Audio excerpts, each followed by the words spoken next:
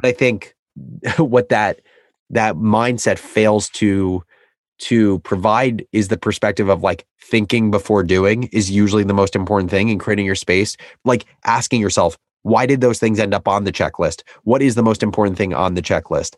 Am I even doing the work that I want to be doing right now? Is this giving me energy? We were never taught to take time and space to think about any of those things. You're listening to the Elevate Podcast, and I'm your host, Robert Glazer. Join me as I talk to world-class performers about how they build their capacity and reach greater heights in leadership, business, and life, and how you can do the same.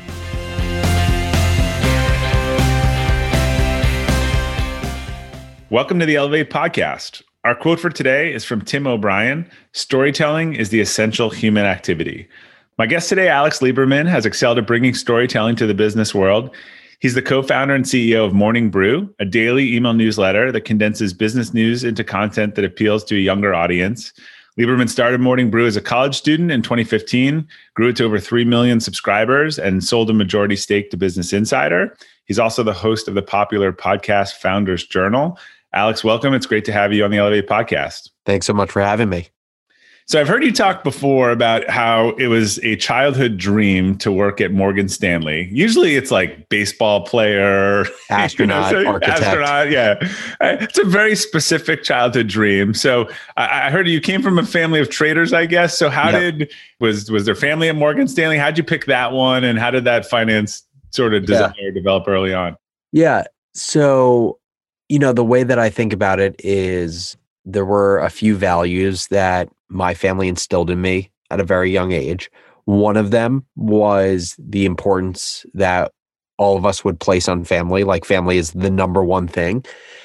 And I feel like throughout life, your aperture just continues to open up, right? Yeah. You continue to be aware of more and more things. And at a young age, I didn't have a very wide aperture because most of my life had been lived actually through my parents' experiences, through what they were telling me. Only as you continue to live life does your aperture open up because you experience life for yourself. I just had a vision of you in like first grade dress up career day, showing up in the suit with Gordon Gekko when everyone else is the. You're not far off. You're not far off. My parents like to dress me up in pretty ridiculous stuff growing up. I'm pretty sure my first day of a new school I went to, they dressed me up in a sweater vest.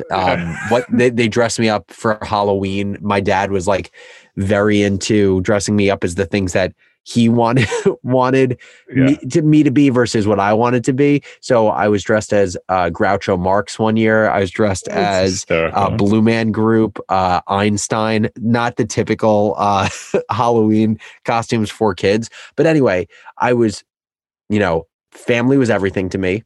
My family all worked in the same industry in financial services. My dad was a trader for Citigroup. My mom was a salesperson for Nomura. My grandpa was in fixed income for Prudential. So it's like, again, at that point in time when my aperture was small, I didn't know anything else existed. So how'd you pick Morgan Stanley? I didn't actually pick Morgan Stanley. Okay. My dream was to be a trader. Got it. And so I was like, that's what my dad does. That's what I have to do. I want to be the best trader in the world. And that's what I had written on my whiteboard growing up. Morgan Stanley came later once I started having internships in college. But honestly, I didn't even know the firms. I was just like, I need to do exactly what my family is doing because they're my superheroes. I want to be like my superheroes. And there wasn't much more thought to that because I didn't know what I didn't know about what I could do that actually may have been more fulfilling to me. My dad was a lawyer. I thought I wanted to be a lawyer. I interned at two law firms in college and I absolutely hated it. So yeah makes sense. That's what you do. So were you into business in high school? What did you study? What did you focus on before you went to Michigan? Yeah. So high school was, it was a very interesting time for me. I found actually high school to be kind of challenging. In a lot of ways, I found it challenging academically because I always was a very specific type of worker. I'm a very distracted person. Like I've talked about this on my podcast before, but like the way that I operate, my brain works in sprints where I'm really effective for like 20 minutes or 25 minutes. And then I need a break and a recharge, then another 25. And I think the high school format in general isn't really conducive to that way of thinking or working because my typical high school day was a 35-minute drive to high school because I went to a school, 10 towns over. And would get to school at like 8:30, would wake up at 6:45, would get home from school at like 7. And so like I didn't have the luxury of choice to be able to spread my work out over many hours to be conducive to the way that I thought and the way that I approached work. And so basically I found it very difficult to work within the constraints of a high school schedule. I also was the youngest person in my grade, or one of the youngest. I went to the small private school, 120 people in my graduating class, and most people redid a year when they went to our school. And so I was one of the youngest. And I think what that meant for me is developmentally, I found it to be pretty difficult. Like I was at a school where it felt like everyone was the person who got a 2,300 on their SAT, got a full ride scholarship to an Ivy League school to play a sport, and was like the most social person on planet Earth. Yeah. And so as someone who is young, underdeveloped, still trying to find themselves, I found it to be particularly challenging. On the flip side, like the positive of that was I think I was pushed more in high school than in any kind of other part of my life. I found high school to be far more challenging than college, actually. So from an academic and an athletic perspective, high school was amazing. In terms of the stuff that, like in high school, you really didn't have a focus, but what I remember being kind of my favorite classes were stats and econ, which again, I find interesting because also I consider myself to be more of a creative person. And so I would actually, if I had to guess, there probably actually were creative classes I took in school, like photography, that if I'd given myself the opportunity to enjoy them, I could have actually enjoyed them better, because I think that's my natural way of thinking and the things that naturally give me energy. Yeah. It sounds like a high achieving high school. I mean, I just watched the Varsity Blues thing. Yep. Like it's not a great environment that we've created, making everyone think that getting into college is the be all and end all in life. 100%. Yeah. All right. So you went to school. Did you major in business? So the way it works in Michigan is there's two ways you can get into the business school. You can be a pre-admit. I wasn't good enough in high school grade-wise to become a pre-admit. So the other way is you apply during your freshman year. If you get in, you're in the business school from sophomore year to senior year. So went into college with no major. I was just in like the School of Literature Arts and the Sciences. And you have to take the prerequisite classes to be able to apply to the business school. I think there were calculus, stats, econ, and a few others. Ended up getting into the business school. And so then sophomore year to senior year, I majored in business administration. Focuses or concentrations was a very loose term in school. Like some schools, you have to take exact classes to have a concentration. For us, it was just you say what your concentration is. Yeah. So my concentration was like real estate and financial markets, because those were where I took most of my elective classes. And yeah, I majored in business. Still on the banking track at that point? Still on the sales and trading track. Yeah. So I interned after freshman year, sophomore year, junior year in financial services. Freshman year was for a financial services startup called bonds.com. Sophomore year was for Morgan Stanley and their wealth management practice. And then junior year was for Morgan Stanley in like on the main sales and trading floor in Times Square, where their main building was. And yeah, I was full steam ahead, planet, like for me, peak. So that you got that, I mean, that was the vision. So did you like it? Did you like that internship, or did it?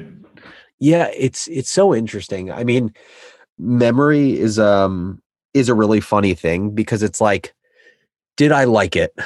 Well, my memory is I liked it.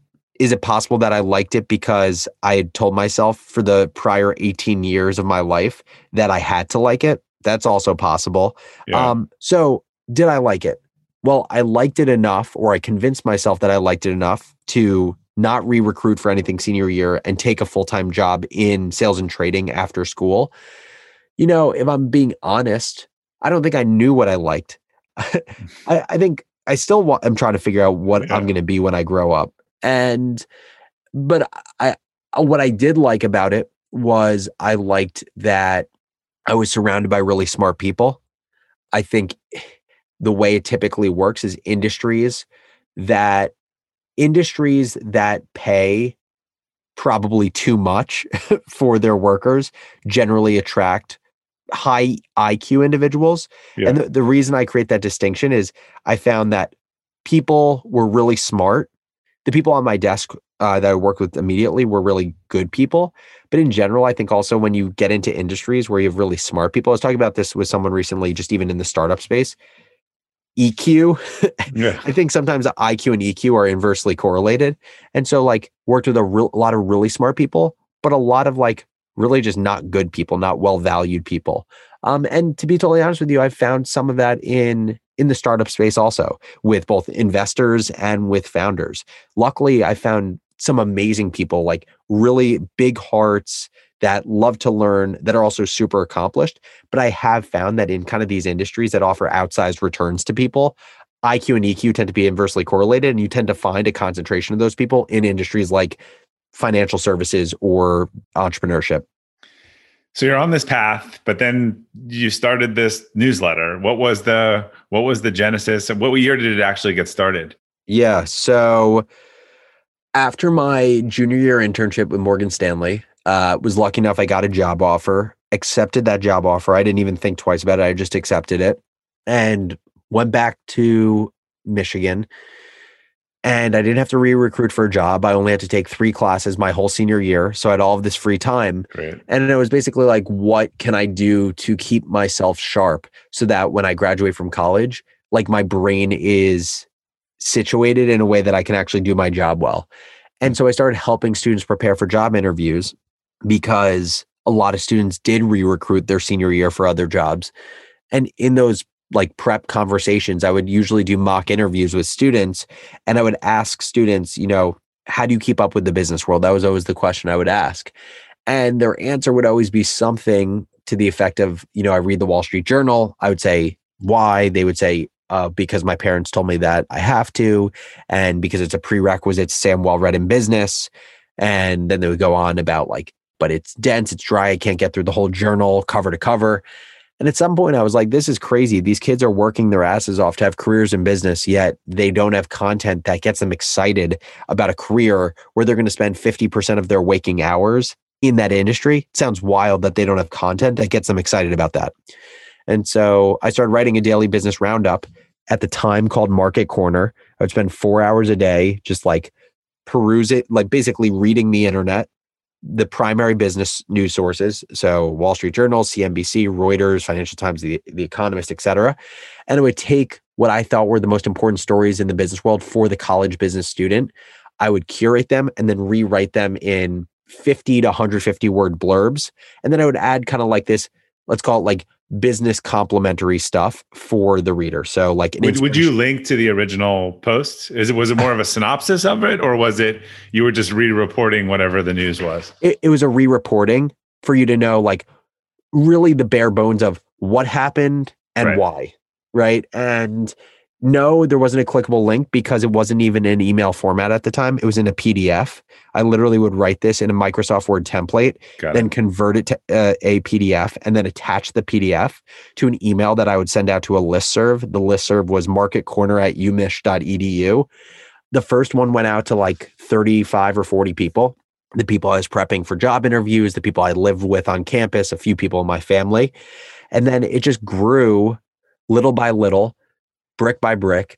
And the reason I felt so much excitement about this is interesting, there's appetite for it, is because it was impossible to sign up and it wasn't that great of a product. There was no website. You had to email me or text me to say, hey, can you add me to your listserv? Right. So if people are willing to go through that many hoops, then, if you would go through that many hoops, like, and there's so much business news already out there, clearly it's satisfying something that current business news doesn't serve.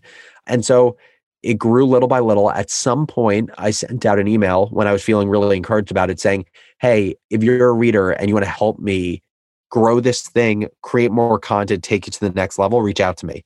And I got an email from this guy, Austin Reef. He was one of the people that emailed me.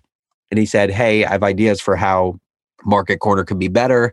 Still have the email thread saved on my desktop. And I said, okay, sounds good. Let's meet up in the Winter Garden, which is the name of the main lobby in the business school at Michigan. And I said, let's meet up in the Winter Garden and we'll talk about it to see if to see if you're willing to give the time commitment that this needs.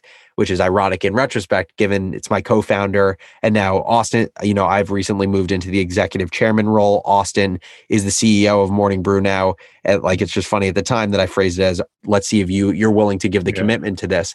But the reason that I ended up partnering up with him at the time, not really as like a co-founder. Yes, he had the name co-founder, but we weren't thinking about it as a business. This was just like a fun side gig. The reason I even wanted to bring him on for whatever this was he was a very different type of thinker than I was. Like I described my way of thinking to you a few minutes ago. I'm a creative. I think of a lot of ideas. Like my default brain is always to like, what are new and interesting things we can do for the user? How do we market it? How do we scale the audience? You're a tinkerer. You're always messing with it. Yeah. And Austin is very much like, he's more of like a finance thinker. He's an analytic. He is a linear thinker. He is an operational mind. And so to me, it was really cool having someone around me that said stuff in such a like direct and focused way.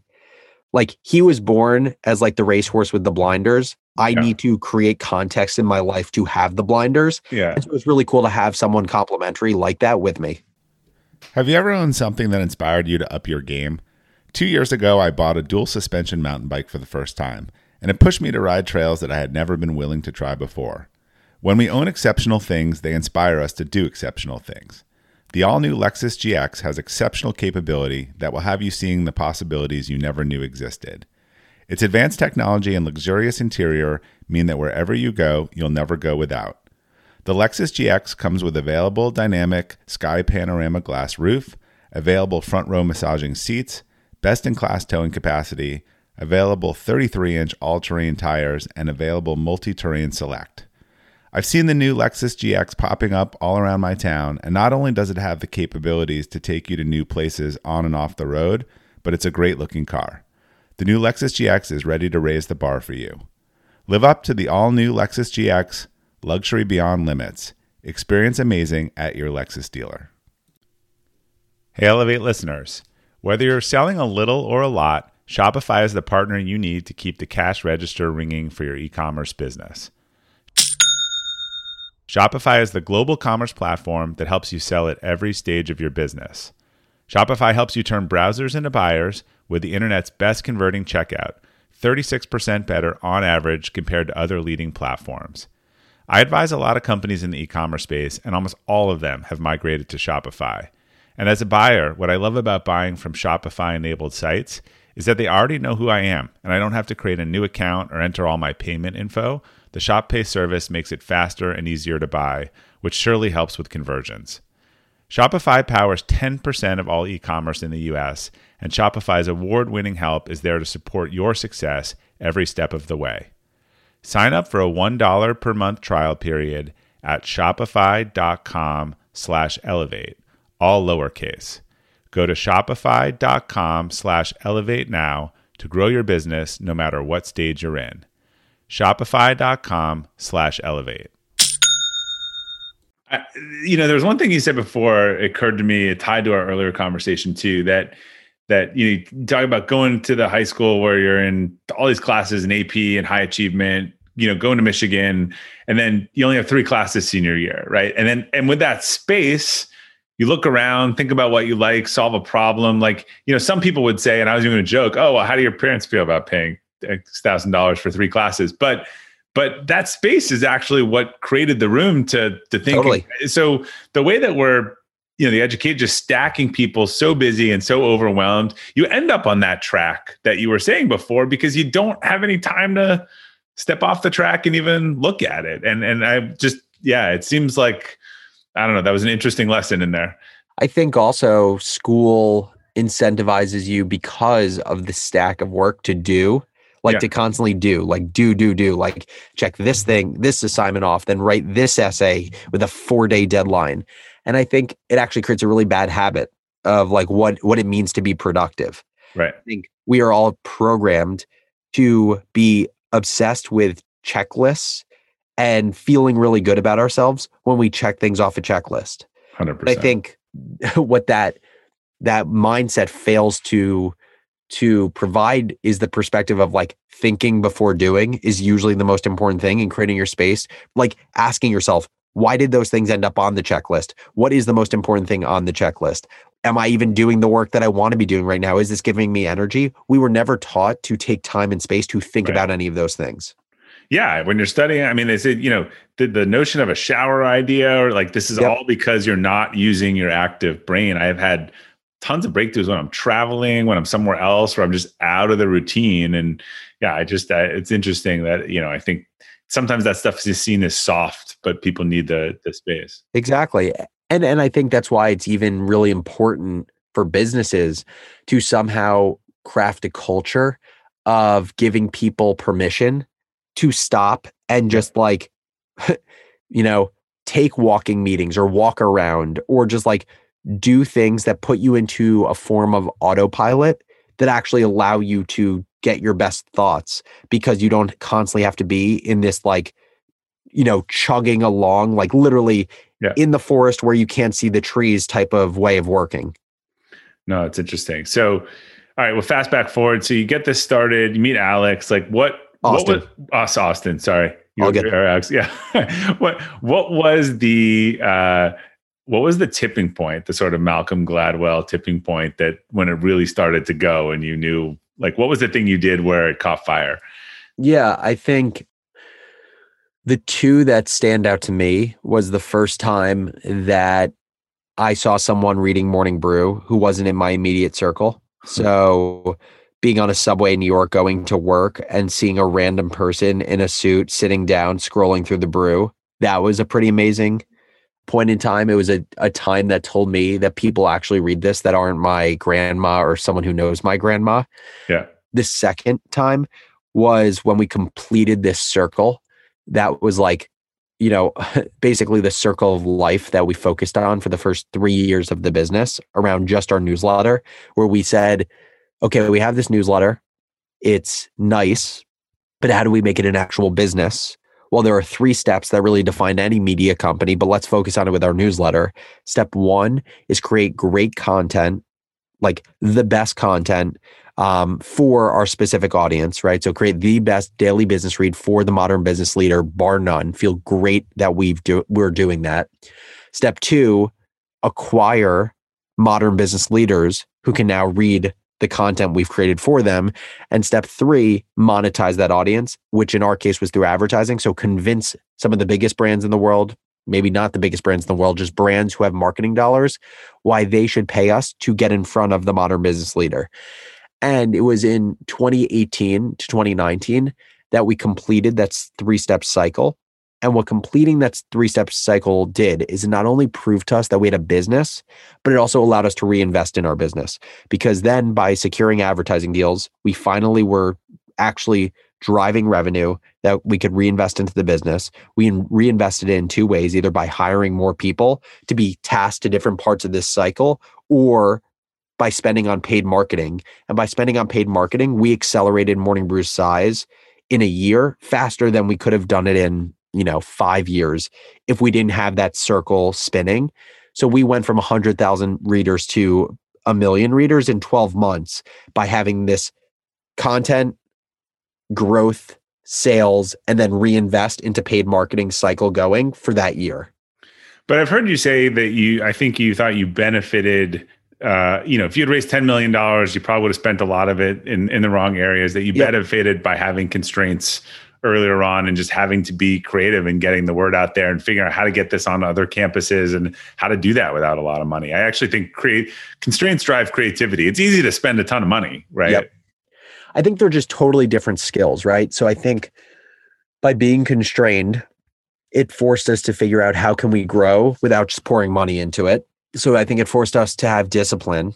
Had you had the money at the time, would you have spent it on the right thing? No, we wouldn't have known how to spend it. Yeah. And so I think that's a totally different skill in itself, which is a valuable skill, but you need kind of both of them. You need the skill set of being prudent with your money and being creative when your back's against the wall. And then you need the skill of once you're doing well, once there is a fair bit of money, how do you allocate it in the right way? How do you place bets in the right way? How do you move capital in the right way to give yourself the best chance of long-term success?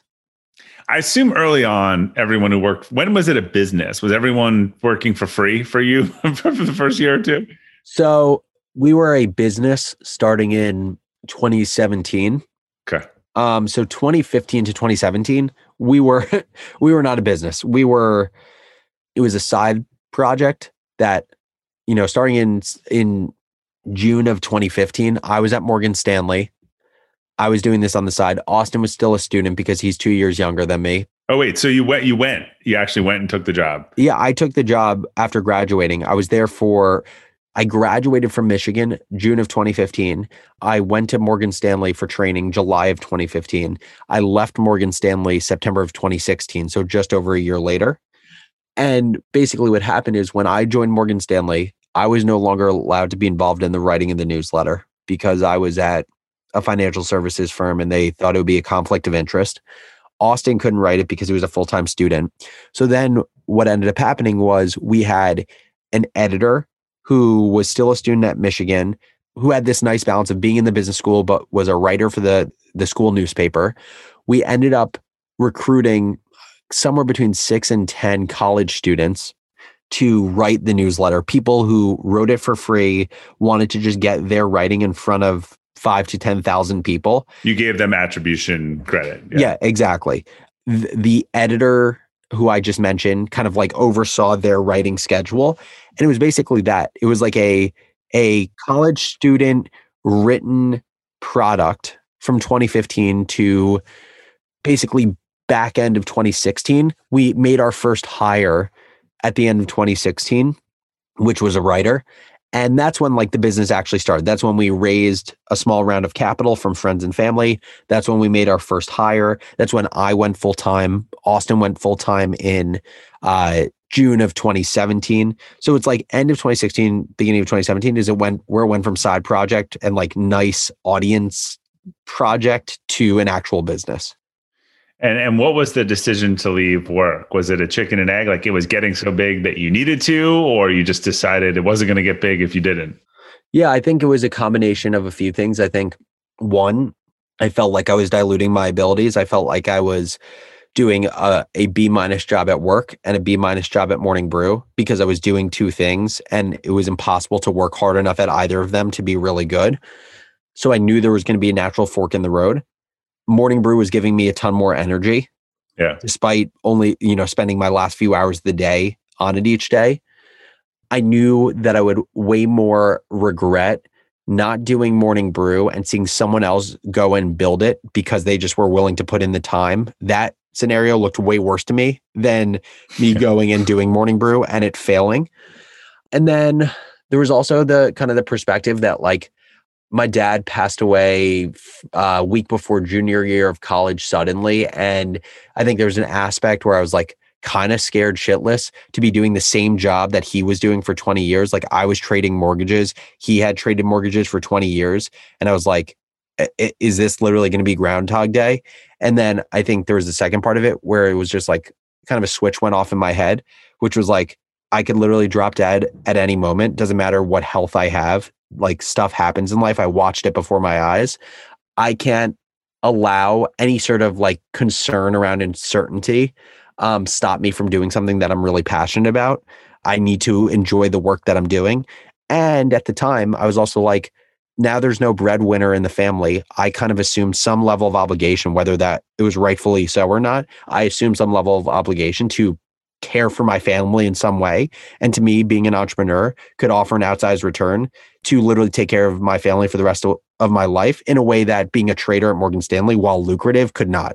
It's funny because I would actually assume that the society or conventional wisdom would have told you the other thing, which is, given that this happened, stay in the stable job, do that. Don't take that risk. You're like it all 90. I think 9 out of 10 people would probably give you the opposite. The entrepreneur would tell you that, but 9 out of 10 people would be like, don't give up the stable job. Yeah, I totally agree with you that would be the conventional wisdom. I wanted to enjoy what I was doing. I just wanted to enjoy the work that I was doing. And at the same time, I had kind of a naive confidence that there was something to this thing that could become big. One of the ways I know that you scaled it, I know we're jumping around chronologically a little bit, but I think this is important for companies, again, who just, in some ways, they're a little handcuffed by the money these days. It's like, oh, well, if I got to do it quickly and fast, I go to Facebook. But Facebook's costs are up 30, average price of an ad is up 30% in the last year. Yep. So it's getting harder and harder to make money. So you guys built this ambassador program that really, I think, got it moving in the early days. Could you walk through sort of how you came up with the idea for that? I know the term is around, but I think this really worked for you and is super cost effective. Yeah. So basically it was just an evolution where at first we were like, how do we grow this thing when it was just Austin and I? The way we always prioritize is what we said, what is the warmest audience who already is going to know about Morning Brew or who is best positioned to sign up for it? And where's there a density of that audience? Like we thought about things in terms of like hub and spoke, right? So like, how can we get in front of the hub who has access to all of these spokes? Like an example of a hub and spoke would be like social media. Social media hypothetically can get you in front of, 3 billion devices.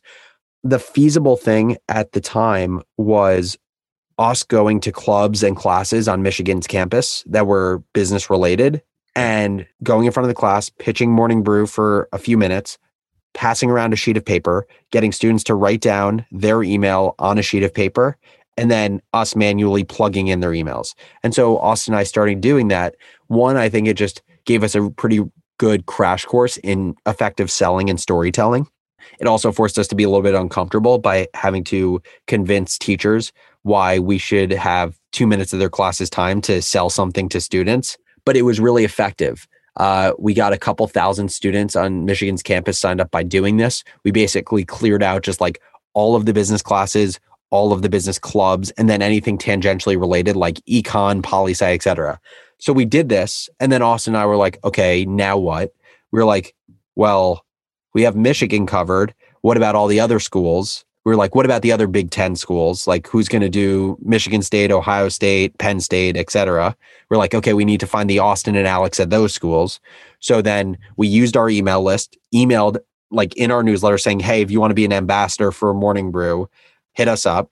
People reached out to us. We made them ambassadors, literally gave them the exact playbook we did at Michigan where we gave them templates. And they weren't paid, right? No, they were paid in love and swag. Yeah. And I think, again, it's one of those things where it's like the early days of the startup, like your first 1,000 to 10,000 customers just want to be a part of it. They really just want to be a part of the journey. We actually tested at one point paying ambassadors and it didn't do as well. They preferred the sweatshirt. Yeah, actually, like it made things more transactional. When things became transactional, no longer was fun for them. It was a job.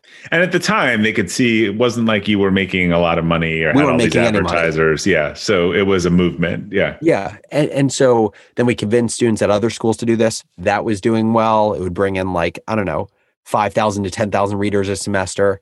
And then Austin and I were like, okay, we've done some schools. What about other people? Like, what about anyone who wants to share the brew with people, not just like a dedicated ambassador program that we're putting our time into? That's what led us to a just general referral program. And the way we started with our referral program is there was like an out-of-the-box solution called Kickoff Labs that we had built. We basically moved our website to there, and it allowed you to have it where anytime someone signed up for the newsletter by putting their email address in, they would get a unique referral link. And when they shared that link, they would get certain rewards. We quickly found that that solution wasn't very flexible. Yeah. So then we did research online.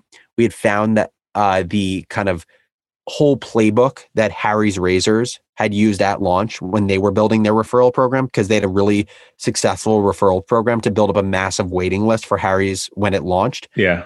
We ended up going on Upwork, finding a freelance engineer based out of Ohio saying, this Harry's Razors thing, can you do that exactly that for us, but just put our logo on instead of Harry's?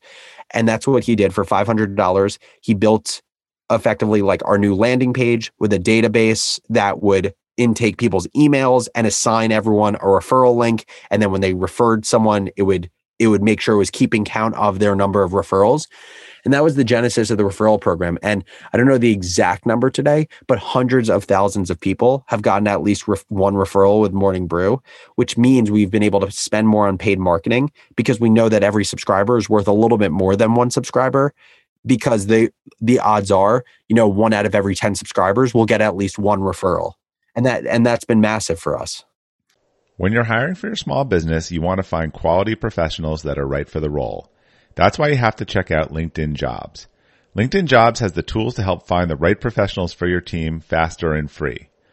LinkedIn isn't just a job board. It helps you identify and hire professionals you can't find anywhere else, even those who aren't actively searching for a new job but might be open to the perfect role. Case in point, last year I asked the CEO of a major ski resort how he got his job, and he told me that he saw it on LinkedIn and decided to apply. In a given month, over 70% of LinkedIn users don't visit other leading job sites. So if you're not looking on LinkedIn, you're looking in the wrong place. On LinkedIn, 86% of small businesses get a qualified candidate within 24 hours. Hire professionals like a professional on LinkedIn. The team at LinkedIn is also constantly finding ways to make the process easier. They even just launched a feature that helps you write job descriptions, making the process easier and quicker. Post your job for free at linkedin.com/practical. That's linkedin.com/practical to post your job for free. Terms and conditions apply. And so how many subscribers? You're up to 3 million today? We're at 3 million today, and around 300,000 people have gotten at least one referral. And the rewards that we're giving, like we're starting to change it up, but historically it's always been Brew swag or access to community or access to exclusive content. Basically, we've always thought from the perspective of the people who are going to refer Morning Brew are our super fans. They're the people who are really passionate about what Morning Brew is up to. What are the things that they would really care about getting if they refer people? And normally we say it's swag that they can show off in public to social signal, or it's more content from us because they really like our content, or it's access to other super fans like them who they can be in conversation with. Like a community. Yeah. Exactly. And so some of our rewards, what it includes is like, I'll just give you a few examples. Morning Brew coffee mugs makes a ton of sense for our logo. Also makes a ton of sense because coffee mugs, one of the cheapest items to manufacture. Like a coffee mug is like 10 cents. And so when we think about what is the acquisition cost to get referrals, 10 cents. Now I'm worried that I'm going to die from what's in my coffee mug if it only costs 10 cents. Ceramic is a very cheap material. And so you have like coffee mugs, but then you also have things like our Facebook group, which costs $0. You could assign you could assign some costs, like, the writer on our team who has to do a little bit of work each week to moderate the community, but it's very low, but it gives value to people to connect with other people in the Morning Brew community. We recently moved away from this, but for a long time, it was a Sunday edition of the newsletter was only open to people who got 3 referrals. Again, really cheap. The only cost of that was the writer who's writing it once a week and whatever the cost was of sending an email. Interesting. Yeah. I mean, you seem to lever on the people that cared, what they cared about, not rewarding them with the wrong incentive. And being just smart about basically what is the best bang for our buck with rewards. Bang meaning the highest impact on our best readers, but at the most efficient cost from an acquisition cost perspective. But you said something too, I think that's really important around not making it transactional. So John Rulin, who's been on the podcast, good friend of mine, like the guru of gifting and all things gifting, he says, like, if someone sends you like $100,000 referral, don't necessarily send them something right away. And then a couple months later, send them a nice thank you, a bottle of wine, or this, or like, thanks for having us on your mind, because then it's just a nice thing that you're thanking that. You should always send a thank you note, but the gift is sort of a nice thing for thinking of us. Otherwise, it could be, oh, I sent these guys $100,000 lead. And they sent me a $50 bottle of wine, cheap, It becomes a reference point, and then someone thinks about that reference point. Right. Rather than, oh, they just did a nice thing. So he always talks about always thanking people for referrals, but staggering the sort of reward so that it's not transactional, so that you're, again, for the reason that you're saying. Yeah, it's I don't know if this is the right analogy, but it's very prescient given I have a puppy. It's like puppies have really short memories. If you validate them with like a treat, they associate it with whatever they've just done. But if you give them a treat like 2 minutes later, they're just getting a treat. Yeah, then you're just friendly. Nice it seems like the exact same thing. In 2017, entrepreneur John Rampton was frustrated with the available calendar tools, which led him to create Calendar.com. Calendar.com allows all of your different calendars to come together in one place. It also has some great features that solve many of the common frustration of team calendars. Smart links with notifications ensure you never need to worry about double booking or no-shows. The Find a Time feature compares everyone's schedules at once, finding the optimum time to meet. No more emailing back and forth trying to find out when everyone is free. And you also get analytics that will give you reports that show how you and your team are spending your time, allowing you to be more efficient. If you're looking to make yourself or your team more efficient this year, head over to calendar.com now to start your and see the difference for yourself. That's calendar.com. So you obviously had huge success with this, and then you and Austin made a decision to sell a majority stake to Business Insider. Yep. Was that a difficult decision, easy decision? How do you know, all the people listening, how do you know when it's time? Yeah, it's so first of all, yes, it was a difficult decision. Were you looking, or did they just come to you? No, we were not looking.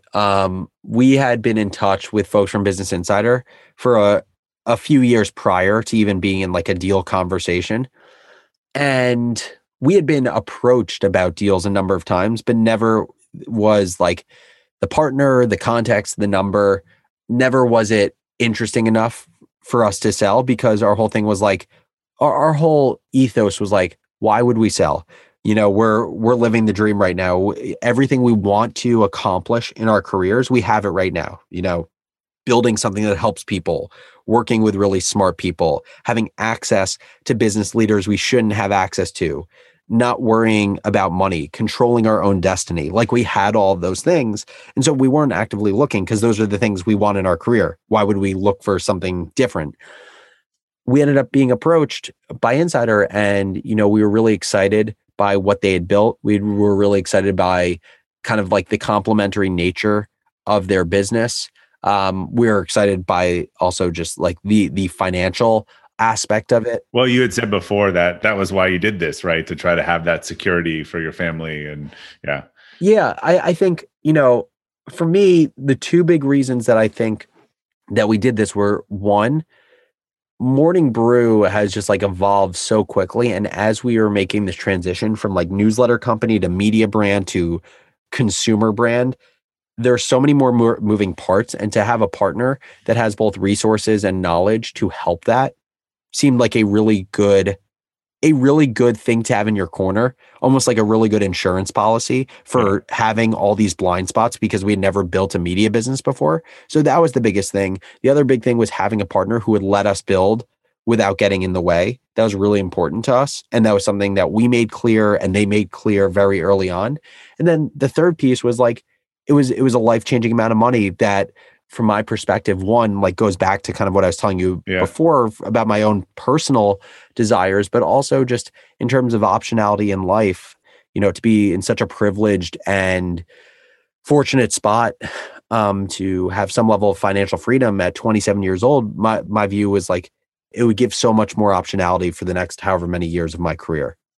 So that's a good segue. I mean, you mentioned your step into the sort of chairman role, obviously still involved, but you built an incredible foundation. You can now do whatever you want at 27. So do you have a sense for what that next big goal is, or what the next mountain is at all? No idea. And that kind of, it's like, it's strange. It's definitely anxiety provoking. One, because it's weird to not be intimately involved in the day-to-day of Morning Brew every day. Like, that's weird for me after doing that for 6 years. Like, so much of my identity was tied up in Morning Brew. And so I think even now, even though I'm still obviously very involved in the brew and am doing things from like creating my own podcast and being now almost like a personality within the business, helping with business development on the advertising sales side, helping with things related to culture, it's in a different way. So I think it is strange to kind of just come to terms and become comfortable with like my identity just shifting in this moment. And at the same time, there's, I think, the anxiety of, at whatever point in the future, whatever it is, 3, 5, 10 years, I'm no longer involved with Morning Brew. I think there's also just this anxiety that I'll always have about, one, how do I make it so I haven't peaked in life? Yeah, that is a very common So I've seen people make so much money and be so successful, and then they're so worried about not measuring up to their own level of success. Yeah. So there's one, it's like, how am I not a one-trick pony? Two, how am I going to find something that I'm as passionate about again, right? Like most people, I haven't realized it, or I'm starting to realize it, but like most people work to live. Like they enjoy their job enough to support their passions. Morning Brew has been my passion. And that's such a privileged and amazing thing. And so it is a very strange concept to me to think about beyond Morning Brew. What is my passion going to be? Like, what am I going to get super amped up about? And I don't know the answer to that. The way that I try to answer it is one, by not putting so much pressure on myself and saying to myself, you're in a really fortunate position where actually like your passion doesn't have to be tied to income if it doesn't want to be. Like your passion could be golf if that's like what you're really passionate about. But also like what I do know is I love learning. I love learning new things. And so where I always go is, rather than forcing myself to have a passion, let me just be a voracious consumer of content online, in book form, in podcast form. Let me just learn. And by kind of like expanding my surface area of learning, so I'm like spending time learning about a bunch of different topics right now, from angel investing to Ethereum to decentralized finance, the future of education, maybe something will stick. And if something doesn't stick, that's okay. I've learned something really interesting. It sounds like it's your senior year again at Michigan, right? Where, exactly. I mean, you need that space to, you made the conscious decision to step back, right? And so I think that creating that space is what's going to help you figure that out. Look, people always talk about, I've talked to so many entrepreneurs and friends and whatever sold their business. Like it seems to the rest of the world like it's this beautiful, amazing blessing. And a lot of them are pretty sad and unhappy years later. They haven't figured out what's next. No one wants to hear about that problem, but it is real. There's a real identity tied up into that it is not, it's a hard transition. Yeah. And I think broadly, just like mental health and well-being and mindfulness in general in like the startup space, I think we're at a point now where people understand it's important. Like I think it used to be people didn't even have an awareness around its importance. I think today it's been talked about enough that it's like a little cliche to mention it because people understand its importance. But I think there's a difference between people understanding its importance and like practicing it. Yeah. And I don't think that transition's been made yet. Like I think a lot of entrepreneurs and founders understand the importance of finding purpose, finding out what gives you energy, being mindful, having an awareness about yourself and what's around you, but don't actually practice it. They just get that it's important. That is progress, though. I do think we made huge progress. Like 10 years ago, you had Marissa Mayer and these CEOs bragging about 4 hours of sleep and 130-hour work week. And at least we've come to that's not being celebrated anymore. And you have a lot more CEOs talking about sleep and health. And I literally remember, her bragging about that. And obviously the performance of the company was not that great. Yeah, totally. Given that. So I agree. We're getting there. At least it's not, I worked 140 hours this week. I worked 150 hours this week. Yeah, totally. It is progress for sure. So senior year part 2, I'm sure you'll figure it out. So last question. What's a mistake you made either personally or professionally that you learned the most from? And this can be singular, or for a lot of people, it's a repeated recurring one. I think it is a mistake that I continue to make, but it's a really hard mistake to work yourself out of. So I'm trying to. I think that I still do too much measuring my happiness based off of validation from others.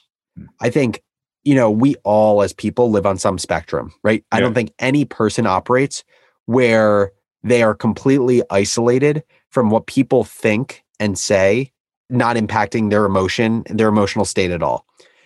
But I think people live on a spectrum. And I think, unfortunately, maybe it's because from building a media company, I've spent a ton of time on social media. Social media is really bad for this.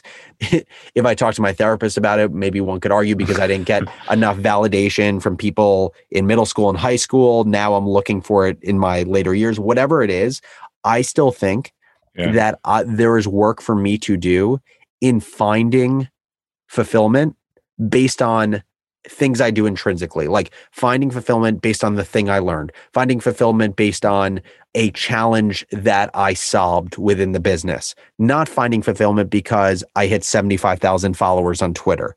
And I think I have not made that full transition yet.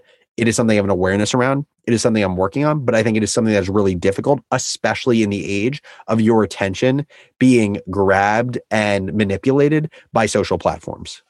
Yeah, I actually wrote about this a few weeks ago. I said the modern thing is, if the tree falls in the forest and you don't have a picture of it, like, did it actually fall, right? So the ability to walk down a beach and just enjoy a sunset and not have the inclination to be, I should take a picture of this. Yeah. Right.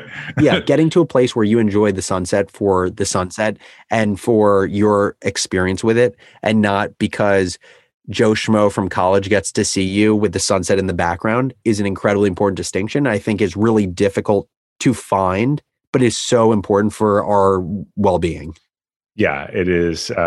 Speaking of college, I've noticed, these college reveals things now are just, that are staged for Instagram and elaborate with thousands of dollars of merchandise. Again, it is all for extrinsic validation. It's not, we know it's not healthy, but we have a really hard time breaking out of it. Totally. I totally agree. Great. So Alex, where can people find out more about you, Morning Brew, the podcast? Yeah, well, I would just say if you resonate with any of the things I talked about today, I talk about all of that and a lot more on my podcast, Founders Journal.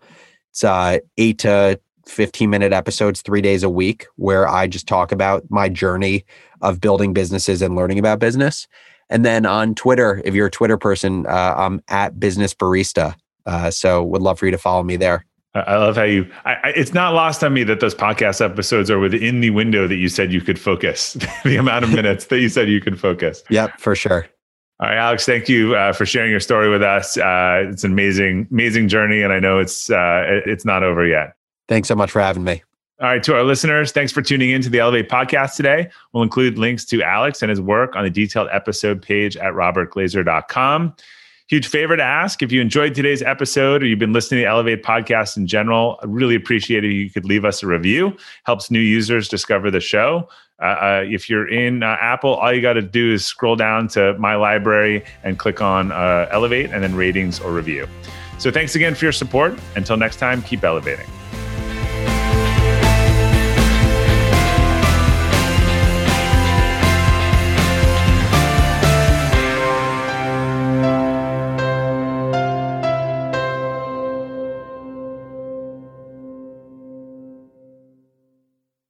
This episode is brought to you by the Yap Media Podcast Network.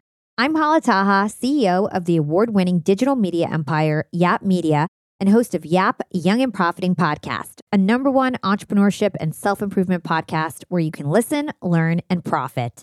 On Young and Profiting Podcast, I interview the brightest minds in the world, and I turn their wisdom into actionable advice that you can use in your daily life. Each week, we dive into a new topic like the art of side hustles, how to level up your influence and persuasion, and goal setting. I interview A-list guests on Young and Profiting. I've got the best guests, like the world's #1 negotiation expert, Chris Voss, Shark Damon John, serial entrepreneurs Alex and Layla Hermosi, and even movie stars like Matthew McConaughey. There's absolutely no fluff on my podcast, and that's on purpose. Every episode is jam-packed with advice that's going to push your life forward. I do my research, I get straight to the point, and I take things really seriously, which is why I'm known as the podcast princess and how I became one of the top podcasters in the world in less than 5 years. Young and Profiting Podcast is for all ages. Don't let the name fool you. It's an advanced show. As long as you want to learn and level up, you will be forever young. So join podcast royalty and subscribe to Young and Profiting Podcast, or YAP, like it's often called by my YAP fam, on Apple, Spotify, CastBox, or wherever you listen to your podcasts.